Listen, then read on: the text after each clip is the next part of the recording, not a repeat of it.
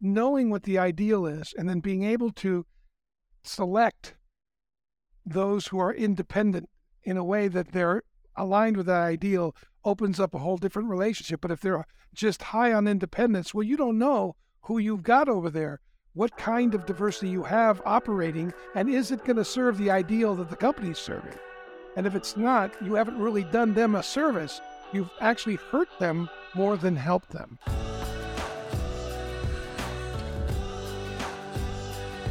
Now, here's the golden question. Every founder lives in this tension.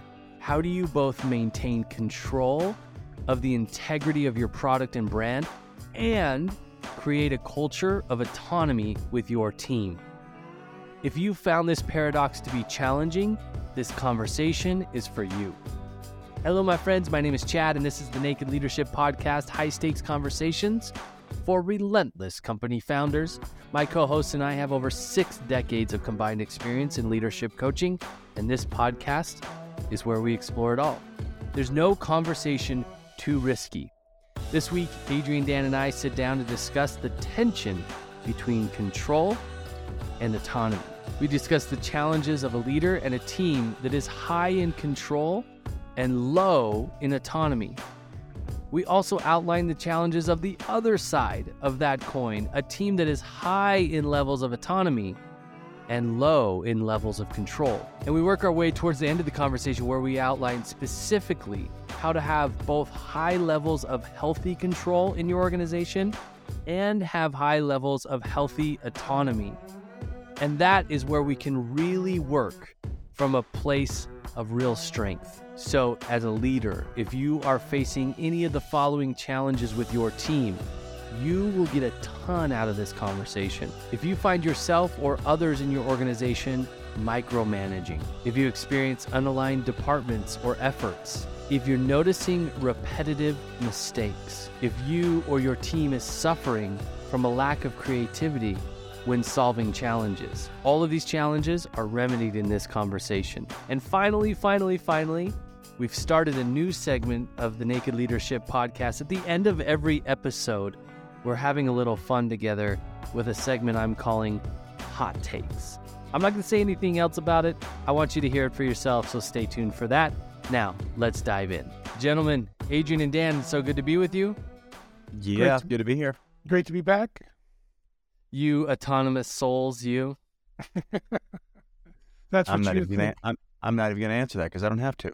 Yeah, well, what I actually do is make you think that you're autonomous, but I'm actually controlling you through all of my mind games. And You do edit this, so if anytime people hear the things they don't like out of my mouth, it's because Chad made me look bad.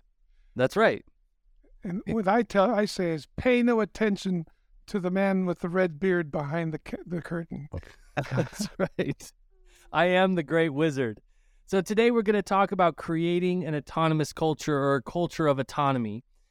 So I want you to stay close because we're going to talk about the primary challenge that most leaders talk about in this idea of creating a culture of autonomy, which is how do I maintain control of certain elements? If you think about it, I mean, obviously it sounds ridiculous. There are certain elements of your business that you want to maintain control of, like quality of service or product or integrity of your brand.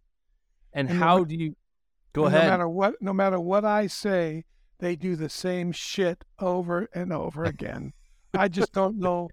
I'm sick and tired of this crap. Then I fire that one and I bring somebody else in, and no matter how thorough I am with them, they do the same shit. Oh. Adrian? Well, and then compound that with everybody wanting to work remote right now. Oh, shit. All those slackers. Can't get them to come back in the office. Yeah, they want to get paid full time for a part-time job. That's what that means. Yeah. This topic came up for me because I lead a conversation in a mastermind locally here for business owners. These are all really hard-driving, really brilliant business owners. And it's a place where we can come together and really talk about what's meaningful for them in the moment. And one of the members of that group brought this topic, and he was really sincere about it.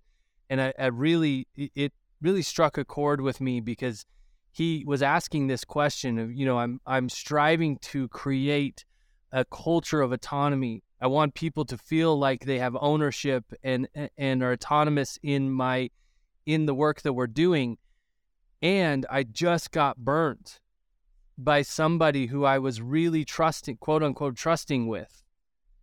And he was doing all sorts of things in the name of our company that were not consistent with what we say we're about, with our values inside the company. And it was a really rich conversation that happened after that in that group. So I wanted to bring it to our conversation here. So first off, let's get some terms. Let's get a common understanding of what we're talking about when we talk about a culture of autonomy. What is autonomy? In the Harrison that we use, the Harrison assessment, that it's a tool that we use to gauge people's enjoyment in their position and how their enjoyment in what they're doing is going to result in success in their career. One of the traits it measures is wants autonomy. So I wanted to just start the conversation there. As you guys hear the word or the phrase wants autonomy, or as we talk about a culture of autonomy, what are we talking about? Yep. Well, wants autonomy in that context is, I think people naturally put the word autonomy with freedom, with maybe like independence. Like I'm a free agent. Like I've got choices, I've got options. There are lots of ways that people talk about it, but this kind of, freedom, I guess, is that word that just sticks out with me. I can do what I want. I've got space. It's maybe the opposite of like micromanagement. Maybe it's macro management. Like, I've got room. Yeah. Yeah. I define it as the principle of voluntary responsibility. So I voluntarily do the things I need to do the way I need to do them in order to accomplish what I'm committed to, right? Whatever that is. And it means I'm going to take initiative on the things that are most important to have that done. And I'm going to prioritize in a way that supports the outcome of what I'm aiming at. There's a hierarchy of concern that I voluntarily act on in order to bring about what I'm committed to. Dang. Yeah. Adrian, you just sent us a picture, chicken scratched really quick off the fly, of this paradoxical table. And those of you that are listening, if you can imagine this, so we have a table with a vertical axis and a horizontal axis, and on the vertical is control, right? So going from the bottom up, control, and autonomy going from left to right on the horizontal, and that's divided into 4 quadrants. And if we're high on control and low on autonomy, you have dependence there. Talk about that. Well, I'm thinking about a client right now, and her complaint is how little people do.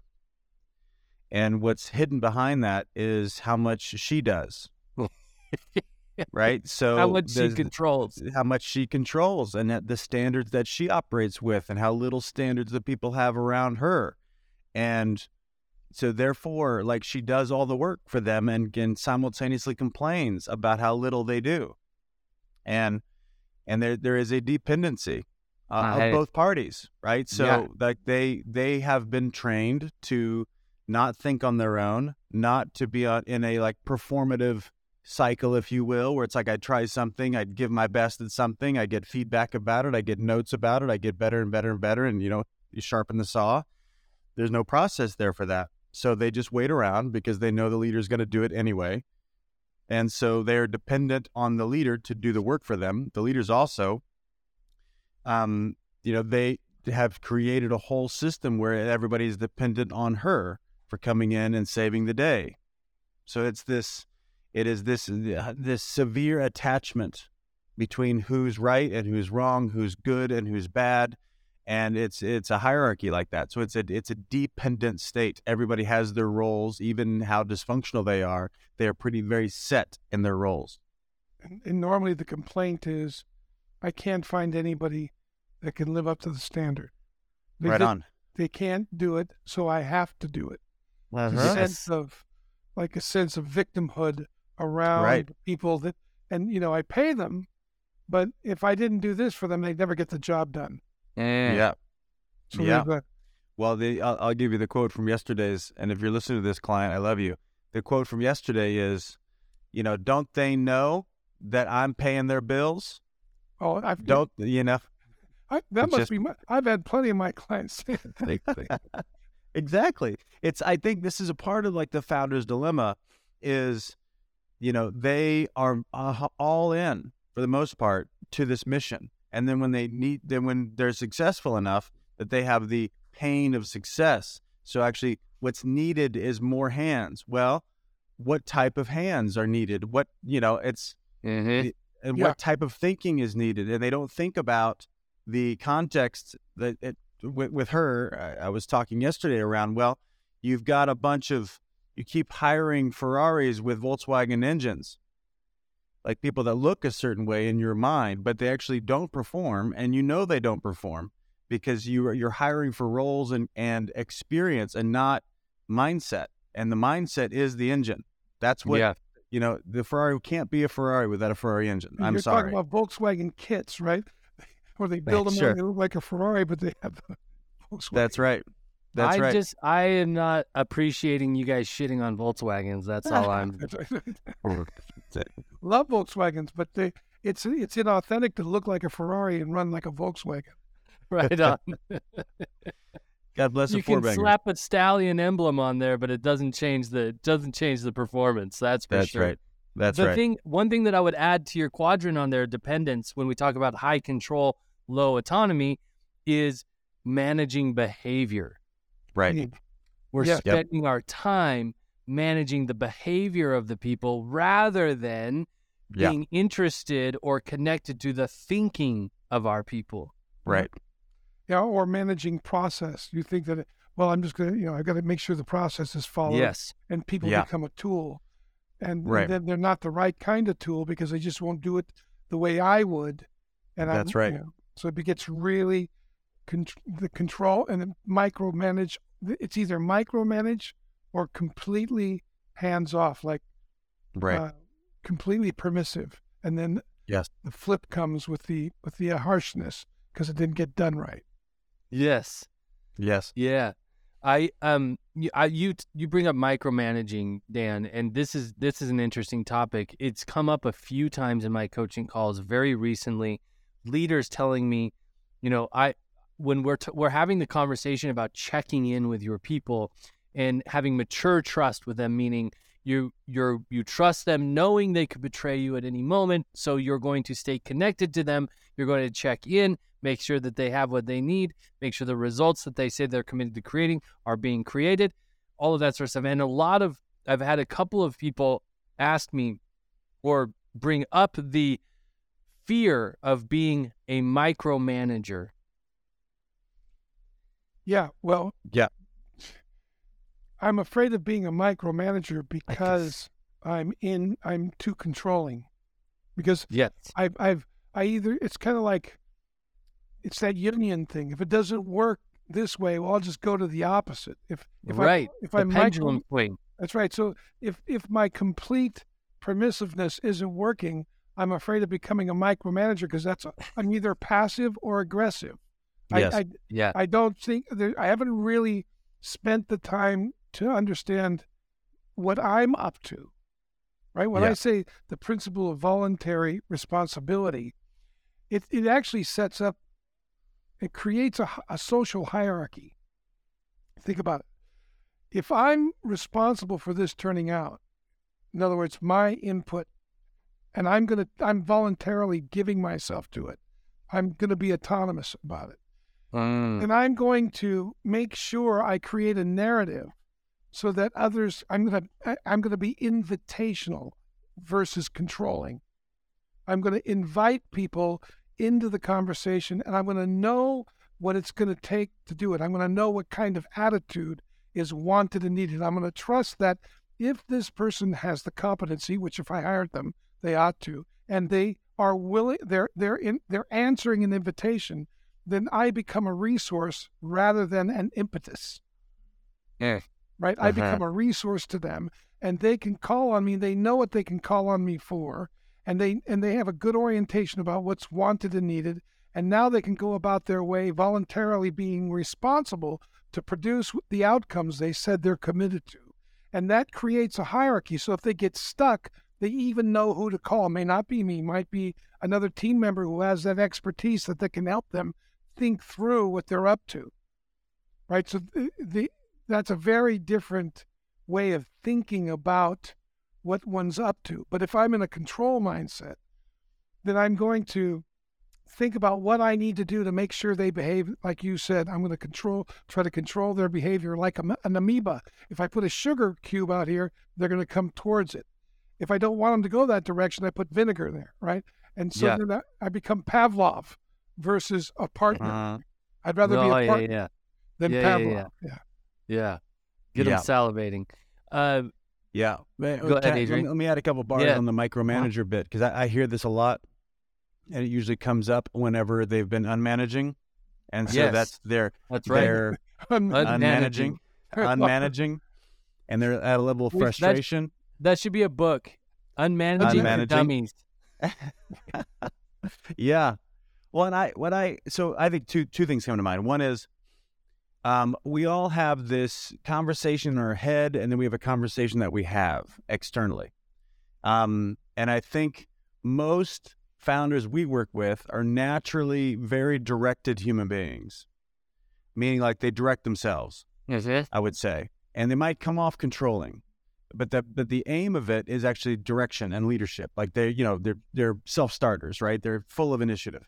And I think they end up not managing or unmanaging because they're so micromanaging, usually of themselves internally. Like they keep themselves like marching on a very narrow line, and then they know that that's like not useful externally because people hate that shit. So they flip to the other side externally. I think that's a lot of what I hear and what I've noticed even in myself, where it's like I run myself like a platoon in the army, and I can give up joy rather quickly and just to get out of duty, right? And I just got to get this. Yes, amen. So I can get this stuff done.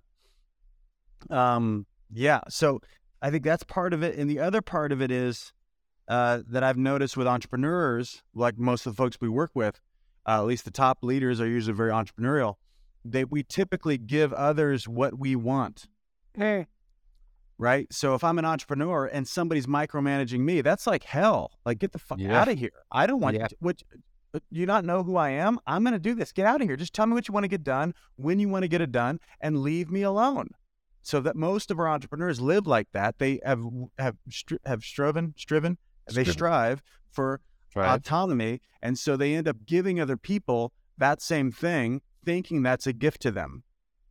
Right. Because they treat others, golden rule, they treat others the way they like to be treated, although that might be very disconnected from what's needed in reality. Sure. And what's interesting is if you do that, you give somebody autonomy, they may come back and say, I need more structure. I don't know what you're talking about. Help me think of it. And you go, and then you're offended because you think, what are you talking about? I don't want to be controlling. You want me to do your job for you? You want me to do your job for you? What do you... Wait, you have questions? I thought I'm paying you. You need help? Yeah. I'm not a babysitter. Right. Another thing that shows up here in this dependence quadrant, I would say, is an intolerance of mistakes. Right? In any culture of autonomy, there is a margin for mistake. There has to be. Because you're allowing people, right, mistakes outside of yourself. Right. Meaning, it's more of a, as I think about it, Chad, it's like a learning environment. Like, you made a mistake. But if I'm doing it for you and you fail, then I have to learn what I already know, and I'm pissed off because I already know this. That's right. Why aren't you learning what I'm doing? Right. Yeah. Or even like the intention mechanism distinction comes up for me. So like even if someone can deliver the same outcomes, but does it in a quote unquote weird way, that's even, we want to micromanage and control the process if we're in this controlling mindset. right? So it's like, why is she doing it that way? That's so dumb. That's like the conversation a lot of times. Or that's taking twice as long. I mean, who knows what they might learn along the way? I'm not interested in that. I'm actually just interested. Can you just get in line? Can you just study quote unquote best practices? Can you just go do what I would do? Oh, I hate the whole Right idea. on. Right on. Okay. Hey, so, go ahead, Dan. Well, the other thing is the person learns to ask for what they need to do, and if you can't tell them, they're frustrated. And then if you tell them and they don't do it well, the question is, well, what thinking actually made doing that a possibility? Right? Because you do what you do because of what you see as possible. So if they don't see the possibility of the process you have in place, they really aren't. There's something in their thinking missing, and they're going to try to reinvent there's nothing worse than somebody coming try to reinvent your process before they even learn what the process is in place for. I'm all for reinventing the process, but first learn the way us dummies over here have done it and got us to where we're at so we can hire you. And there's no doubt that there's better ways, but please learn this one first, in case all your experiments don't work. You can return to this and try again, go again, right? Right on. Yeah, we experienced that a little bit today, didn't we, Adrian? Oh, yeah. What's that? We hired a vendor to help us with some of our marketing, and she's a great gal, but she's a script reader, or a script regurgitator rather. Yep. And she didn't take a minute to find out what our goals were. Yeah. And she had the script, and Adrian worked to interrupt the conversation to have a conversation about what our goals were, and I think you were speaking Chinese to her. Oh, I wish. That's when I realized I'm halfway through it, and I'm like, "What? What am I doing? This is not going to work." She doesn't even know what I'm talking about, let alone is she even listening. But even if she were listening, this is master's level stuff. And I don't mean that derogatorily. I guess I do, maybe. Sorry. But really, it's like I was realizing, what am I doing here? Just shut up, Adrian. Just sit back, enjoy the ride. Hear what she's got to say, and then we'll do our thing. Chad will make the bet. I'm not here to educate her. She's not paying me for a coaching contract, nor is her boss. Not yet, anyway. And here we go. But yes, how'd it work out? She was. We got the insight we needed to go do what we're gonna do. Yep. Yeah. And it was valuable. It was great. Good. Yeah, but she was so on automatic, but you could tell organizations that are high control. We train people not to think. We train people not to be agile. We train people to just do this, just replicate this. And if you're going to work a volume-based business, like I'm assuming this business is volume-based, then great. Yeah. Just hit the bell curve and you're great. Yeah. Yeah, it's interesting. Thinking equals presence. I mean, if I'm there to think, I'm going to be present and bring myself to the party. And so here's a script. Go in the name of scaling. Here's your script. Yeah, just do this. Don't freewheel it. Just read this thing. That's right. Don't connect. Like you can still connect and have the script. Yeah. Right. And the script, and that's where we're going, right? So that would be high control, low autonomy. Let's go the other direction. Let's go low control, high autonomy, which is where I think my friend in the mastermind found himself with this particular employee, where he thought he was creating something valuable, but he was letting go of a lot of the control. Let's dive into it. So low control, high autonomy. Adrian, you wrote independence. I did. And what I hear or what I read or what I make up, what I see when I read that is a bunch of moving parts that aren't connected. There's no through line. There's not a home base to come back to. Right. Yeah, that lower quadrant, just a quick edit, I might put that as codependence. Sure. Just dependence, but codependence, because there's a symbiotic relationship going on in that one. And then you come up here and you have independence. Yeehaw, that's really exciting. So Dan, wait, you would change it. So, well, that's going to be too complicated to talk about on this in this conversation. Let's not go there. But we can play Scratch with it that. afterwards. Let's not go there. We Let's have a just new talk paradigm. about it. Low control, high autonomy. So one of the life is not fair. It's what you negotiate. Let me say that one more time. Life is not fair. It's what you negotiate. Now that's an interesting thought. If that's true, it means that everything you have in life right now, the possessions, the relationships, the fitness, the mindset, are all a product of your negotiations with others and yourself. And if that's true, wouldn't you want to be very clear on how you negotiate? What's effective and what's ineffective? What your strengths are and what your blind spots are?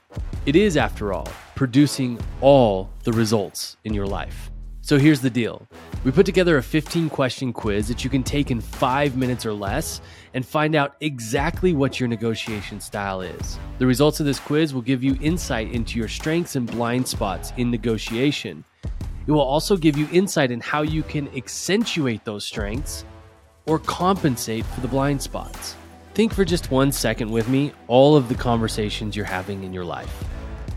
Think about compensation or advancement conversations with people on your team, discussing financial decisions with a partner, or just getting your kids to get their damn shoes on so that you can leave the house.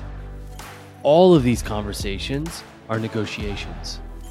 This simple yet powerful tool has the potential to reinvent the way you get what you want in every aspect of life.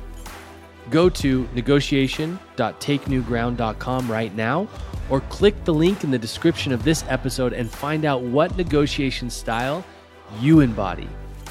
You can thank us later. Now back to the show. One of the interesting things that I think happens here is there's a low attention to, once again, the thinking that's creating what's going on. Yep. Because there's, maybe it's well, help me understand here. So what are some, Sure. when we're high on autonomous, we're low on control, what are some of the tripwires that we run into? Well, I would say it's freedom without constraint. People go off the reservation. Right. Yeah. So it's the celebration of, which is usually a very, very flattering and very fantastical conversation. Like, hey, you be here. You just go, you be you.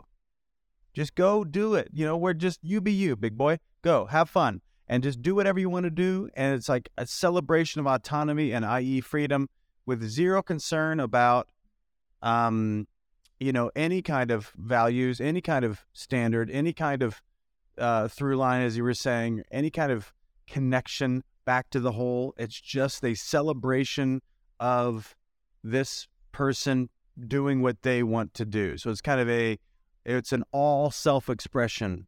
Yes.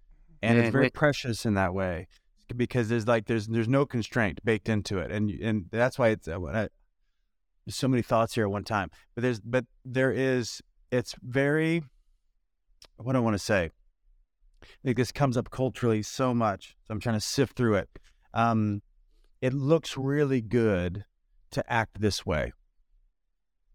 I think especially generationally, I think this is one of the challenges, is that the younger and younger generations really kind of expect this. And if you're trying to manage younger, you'll come off seeming this way. And so you celebrate independent thought without any kind of connection to the whole. And so the challenge of it, I think, which was your question, is that people end up not only just exploring past, I don't know why this analogy comes to my mind. If you leave the house and you go out past the hedge, people end up going way 5 fields down the road, and they get so far gone that there's no pulling them back without raining on their parade. And then you end up creating factions of thought and factions of behavior over there, because they might band together and just have this whole little party over there and not be connected back to the whole. Now that sounds great unless you want to get something done. Sure. You know, so unless you want your clients and customers to have a consistent experience with your brand and your people. Right on. I think of this I think of this as I don't know if you guys had this experience, but I definitely did. had friends in high school that had like the cool parents that like anything goes at their place, Yes. right? But Yep. but those are the houses Luke where Banter's like house. those are the houses where the overdoses happen and Oh, yeah. the lots of other The police unspeakable. visit a lot. Yeah. But, I have this a little different view in here. Dare I go there philosophically? But if you think about diversity, so if you go up in that high independence, low control, you're going to have more diversity. Now, the thing about diversity is any corporation has a norm, they have a vision, they have an ideal. And when you have an ideal, you're going to have people who match the ideal, who naturally, because of what they like to do, match the ideal. And then you have people who are going to be on the fringes. They're going to tend to be more creative. They're going to tend to be more out there. And the idea is like you want to select the right diversity to come to the party, right? So if you've got a steakhouse and you've got somebody who's staunchly, let's say, a vegetarian, well, no problem. They're probably not going to want to work at the steakhouse because most staunch vegetarians I know and I respect they may even eat meat if it's necessary, but they're not going to eat meat just for the culinary value of it. And they may not like working in a steakhouse. They may not be what's going to turn them on, nor is it going to kind of be good for the business. They may not be real good at waiting on tables or wanting to wait on tables with people eating meat. Now, why I bring that up is, do they have a place? Yeah, they're going to do much better in a vegetarian restaurant. So knowing what the ideal is and then being able to select those who are independent in a way that they're aligned with that ideal opens up a whole different relationship. But if they're just high on independence, well, you don't know who you've got over there, what kind of diversity you have operating, and is it going to serve the ideal that the company's serving? And if it's not, you haven't really done them a service. You've actually hurt them more than helped them. Because trying to include them is going to affect the ideal. It'll dissipate the ideal, and they're going to feel marginalized because they're not being effective at even though they want to be, right? So these are real tensions that go in place, right? So that just takes it on another level, right? Is paying attention to people and what they like to do, what they care for, and being able to line it up is a very different thing than just setting them free out into the reservation and hoping they're going to come back with what your ideal is and then getting mad at them that they don't. Sure. Yeah. Well, and I think the pain of this quadrant, which I think you illuminate really well, Dan, if you keep persisting in this way, this is where, so if you've got this going on in your culture, you're probably going to talk about it as cliques, as factions. Because if there's one person that doesn't like a certain ideal, to use your lingo, if they don't like the ideal, they're probably there might be underground about it, and then they're going to start sharing about it, and then as they start sharing about it, other people are going to say, well, you know what, I don't like that either. I'm glad you brought that up. That's what I think too. And that'll polarize those who do like the ideal. That's right. Now you've got this polarization in your culture. That's right. Yeah, we're team. We don't like that. That's right. Then we've got a meeting. We're gonna have a little secret meeting. We'll get together and complain about this thing. All right. So let's talk about, with every paradox that we work with, we talk about both present, being present, having both present is a true strength. Actually, having control and a culture of autonomy is a place where we can find true strength and what we would label as success for the people for our teams and for our company. So let's talk about for a second how Adrian, you labeled it interdependence. Yeah. Which I really love that word. Yeah. Because it signifies the independent pieces relying on each other for results. Right. Yeah, we do rely on each other at some stage in the process, and we've got a very similar aim. Now, the aim is always going to be a little bit distinct, but we have a similar aim. And I can count on Dan. I mean, just like if we use this as our team, I know when we get on a call with somebody, we've got a very similar aim about what we're there to get done. And we each everybody on our calls, we're going to have a very distinct way of getting there. Like Dan's always got a handful of questions that I wouldn't even have thought to ask, or even questions that I might not even agree with where we'd go next. And that's cool. I know that we're going to meet up later in the conversation, aligned. And, so we've got this similar aim, but there's a lots of room for self-expression, tons of room for self-expression. And like, we can be really flexible in the mechanism of how things work and how things are said. I mean, at some point, right? Like, we've got some core convictions, some core distinctions, some core values, whatever you want to call them. Those aren't going to go away. But then we've got lots of room. There's lots of gray that we actually celebrate and go ahead, have fun. But then these are the core values.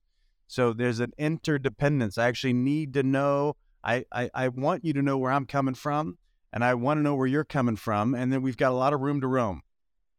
Yeah. Like that's when I say interdependence, that's really what I mean. Like, I am dependent on you, but you're not controlling me.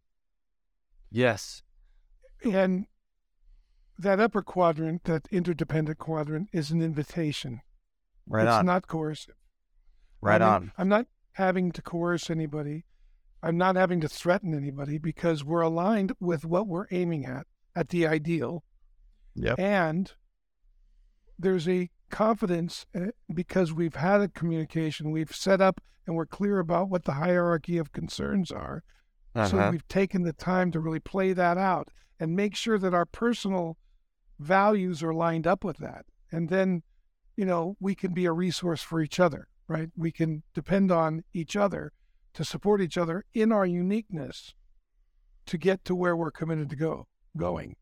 Like, I know I can call on you, Chad, for certain things I'm not so hot at. And same with Adrian and with Eileen and Caitlin and Aaron. There's everybody, and Mark, everybody has their own unique gift. And if we're aligned with the same ideal, then I'm gonna know who I can call in. And in fact, if I'm missing it, I want to know, because I'm lined up with the ideal. That's what's ultimately most important. So I'm going to take my best cut, and then I'm going to learn how I can adjust. When Adrian and I first started the company, I'll never forget, our first client meeting was an introduction. He wanted me to get to know the person. I was in there to sell a deal. I thought this guy was ready to go. And after we got off the call, we went, oh, maybe we should meet before we get on these calls and get clear about what the ideal is. Like, the ideal for this meeting is we know each other, and maybe something opens up for another call. Yeah. Right? Because it was a little choppy, and I missed the mark, and the correction was good for both of us. So that it really, interdependence is an invitation. Right. And if somebody resists the invitation, then that's worth investigating to find out what's missing, rather than kind of crossing your fingers, pushing them out there and hoping they're going to get it done. I really wanted to, as we talked about this high control, high autonomy, I wanted to talk about my experience on our team, because it echoes. So if I could just toot the horn a little bit more, look how amazing we are. This is my experience on our team. There is a standard that is known in our work together, and that comes from our mission, from our core values, and it comes from the promises that we make to one another, the agreements that we have with one another. So that is the control. That's the part of where, that's the home base that I can come back to every single time if I have any question of whether or not I should make a certain decision, say something, whatever. So that's the control element of it. And then there's this beautiful experience of autonomy where it's like, shit, man, go be creative. We really don't care. Like, here's the results we're going after. We really don't care how that's done, as long as it is in line with our values. And go discover, go have fun, go be creative, go, do this however you want to do it. Stay connected to us, of course. so that we can learn along the way with you, so we can be connected to your thinking, all of that sort of stuff. But it for me, this has been displayed, and it, like you said, Dan, like you said, if you're missing it, you want to know. I'm the same way. Like, I want to be exposed on this team, meaning I want the feedback. I want to hear the experience and all of that sort of stuff, because of the autonomy and the control that I experience, and that I also get to contribute to. And it's exciting. It gets me excited about, I am excited about my work because I get to play in both of those areas. And you know what's interesting for me is one thing that really signifies that we are at least doing some things right in this area is that I can go out and I can create in my realm of ownership. And at any moment, I can ask for help.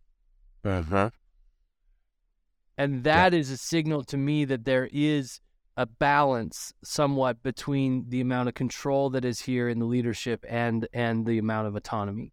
But, you know, there's another value too that I know you guys have seen this, but I experienced it firsthand, is that this whole idea, this principle of voluntary responsibility, if I live that way and I'm fully, I'm autonomous and I'm aware of, but I'm connected to, interdependent, if you will, as Adrian put it, then I'm going to be sowing meaning across every aspect of my life, so that when something breaks down, like when Eon died, it was remarkable, the support that I had and the business carried on. Like, see, that comes from the meaning that gets sown in, because we are aligned with the ideal, and we're constantly communicating. I was, it's like I was telling Eileen last night, like, well, we were gone for 2 months, and I don't feel like we missed a step. And I'm so much more connected to my kids, and the family is coming through it well, and we mourn together, etc. But it's contributed to who we are as people and to our business. I don't know how to communicate it, but it's so holistic. And we didn't cave, we didn't shatter, we didn't disappear. In fact, we got tighter, all of us. With the integration of family, personal life, and business just held up under the storm. And when stuff breaks down, if I haven't been autonomous or interdependent, then when something breaks down, rather than turn towards the team, I'm going to isolate, and I'm not enough to deal with something of that magnitude. Or if something business-wise fails, I'm going to falter in a way that if I had a team, I would have found what it would take to get the most, optimal outcome. Right? So, I mean, there's that. It's a big deal. It's for me, it's a big deal. It proved to be quite meaningful. Yeah. Context, if you don't know what Dan's talking about, his 2.5-year-old beautiful little grandson died in January.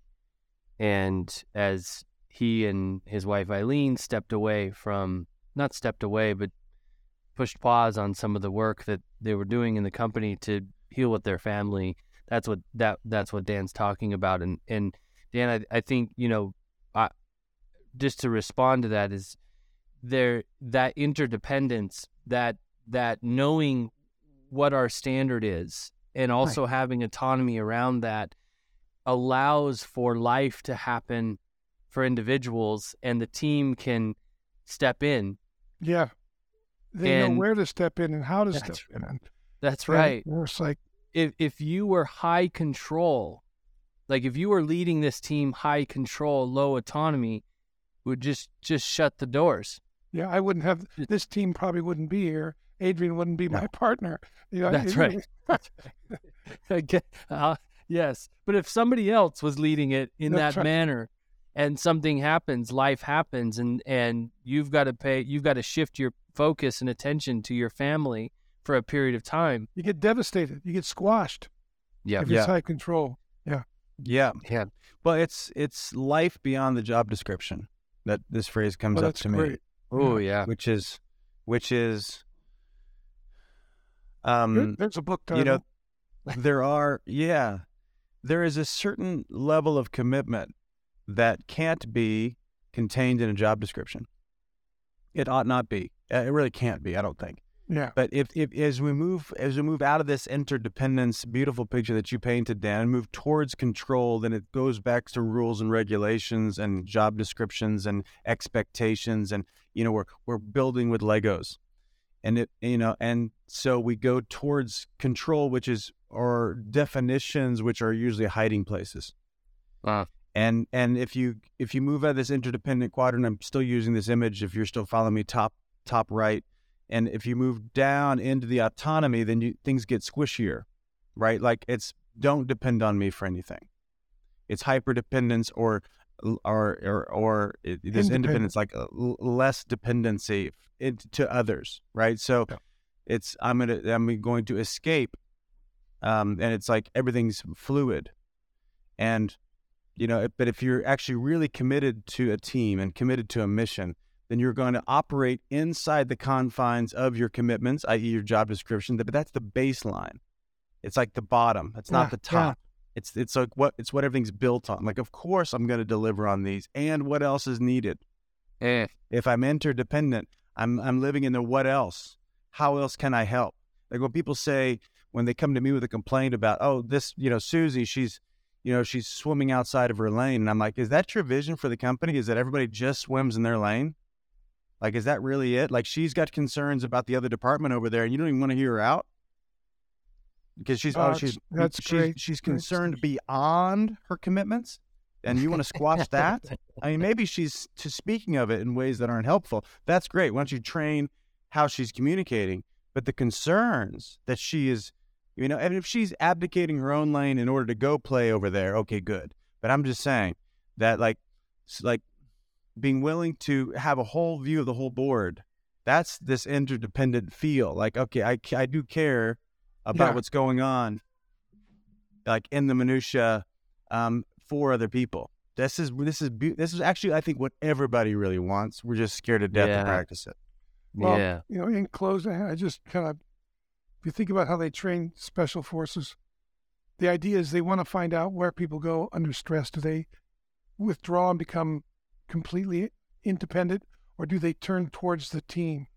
And they pick the guys and gals that turn towards the team under great pressure, because they want to train that even further, because that's the way to. It's almost like there's a psychic connection when people do that. They have a sense. They have a court sense of where they are and what's wanted and needed without even having to talk about it. And that's really what I was getting at. Yes. When I went through this tragedy, as we gone through it, I knew you were with me. I knew, I could tell, and I didn't have to say anything. You were ahead of what my expectations were. Yeah. I'll never forget. Caitlin provided her car. I get in the car. There's food in there for 5 days. It was like, wow. I hadn't even thought about it. And I know you called Adrian and set all that up. And Eileen, we were just blown away. Yeah. Well, but that's also Caitlin doing what we're talking about. Because exactly. I didn't say, hey, make sure you get 5 days. And here's it. Actually, they like salmon poached this way. And can you make sure it says that? I didn't need to. She thought, oh, great. She was already on. Yes. And let me, go right down beyond. A cup of coffee in the driver's seat when I got in out of the airport. I was so humbled. Yes. Yeah. That's that thing when I think about the stories I've read about special forces, how they can either any one of the 8 or 6 or whoever's in a particular formation that they're going in to do something. Challenge. Every one of them going to lead at one point or another, but they're not telling each other, I'm leading. They're actually sensing when somebody's leading and how to support. They can follow or lead as needed. And they're tuned into each other that way. Yeah. Yeah. So great.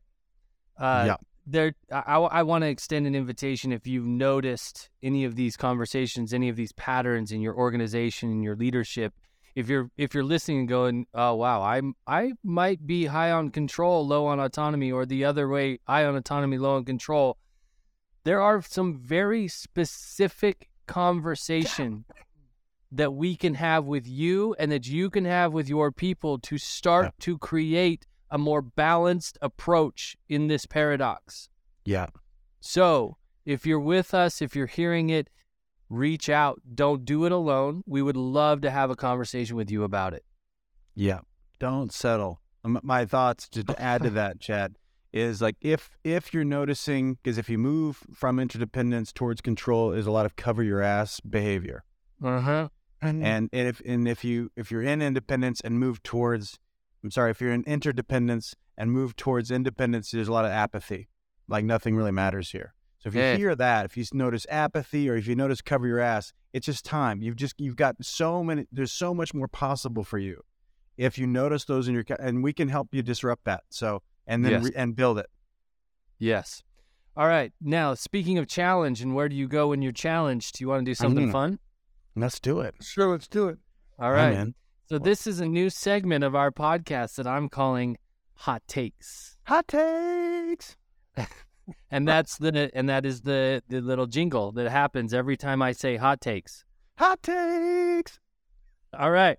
So here's the rules. Here's the rules of the game. So what brought this up for me is that I've heard multiple people say there's some topic out there, some current news or some idea or whatever, and people are like, man, I wonder what Dan would say about this, or I wonder what Adrian thinks about this.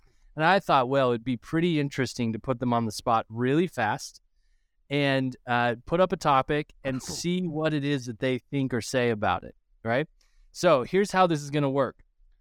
I've got 4 topics ready in the cannon. I'm gonna say the topic, and you guys can jump in. Whoever wants to first can jump in and give your thoughts, give your hot take on it in less than a minute.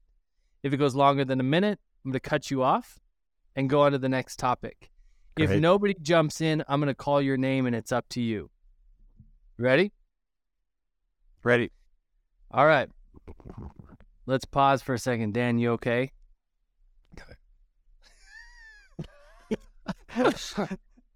Just mute yourself, man. If you got a cough, mute yourself. Are you sure? I did. You did.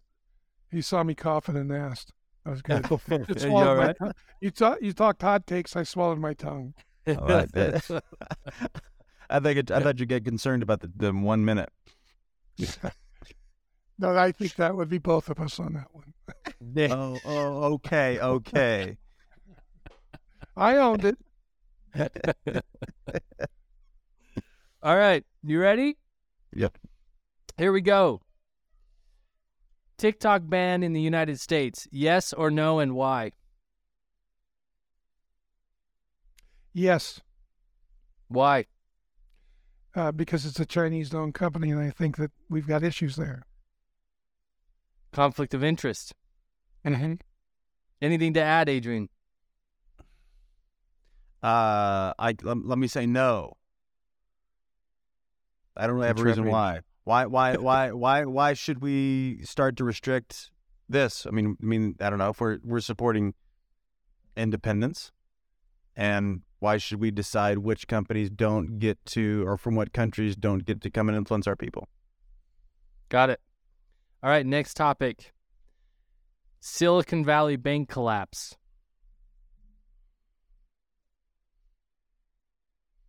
Adrian. My first thoughts are, wow, like I was really ignorant of how leveraged the whole bank system was.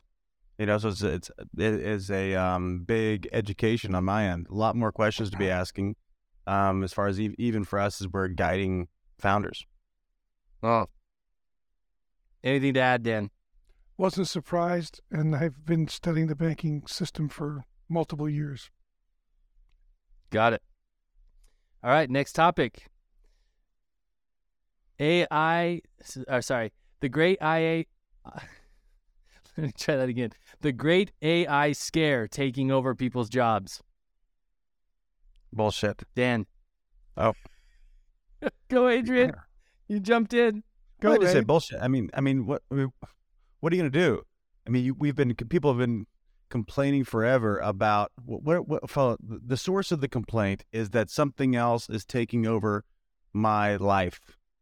You're going to either evolve or not. So if you think you're at a threat that a machine can outperform you right now, great. It's time for you to evolve. So the complaint about it is what kills me. So it's just time to go find a way to provide more value. Great. Dan, anything to add? Yeah, I'm with Adrian on that one completely. Great. All right, final topic. Layoffs through email. No.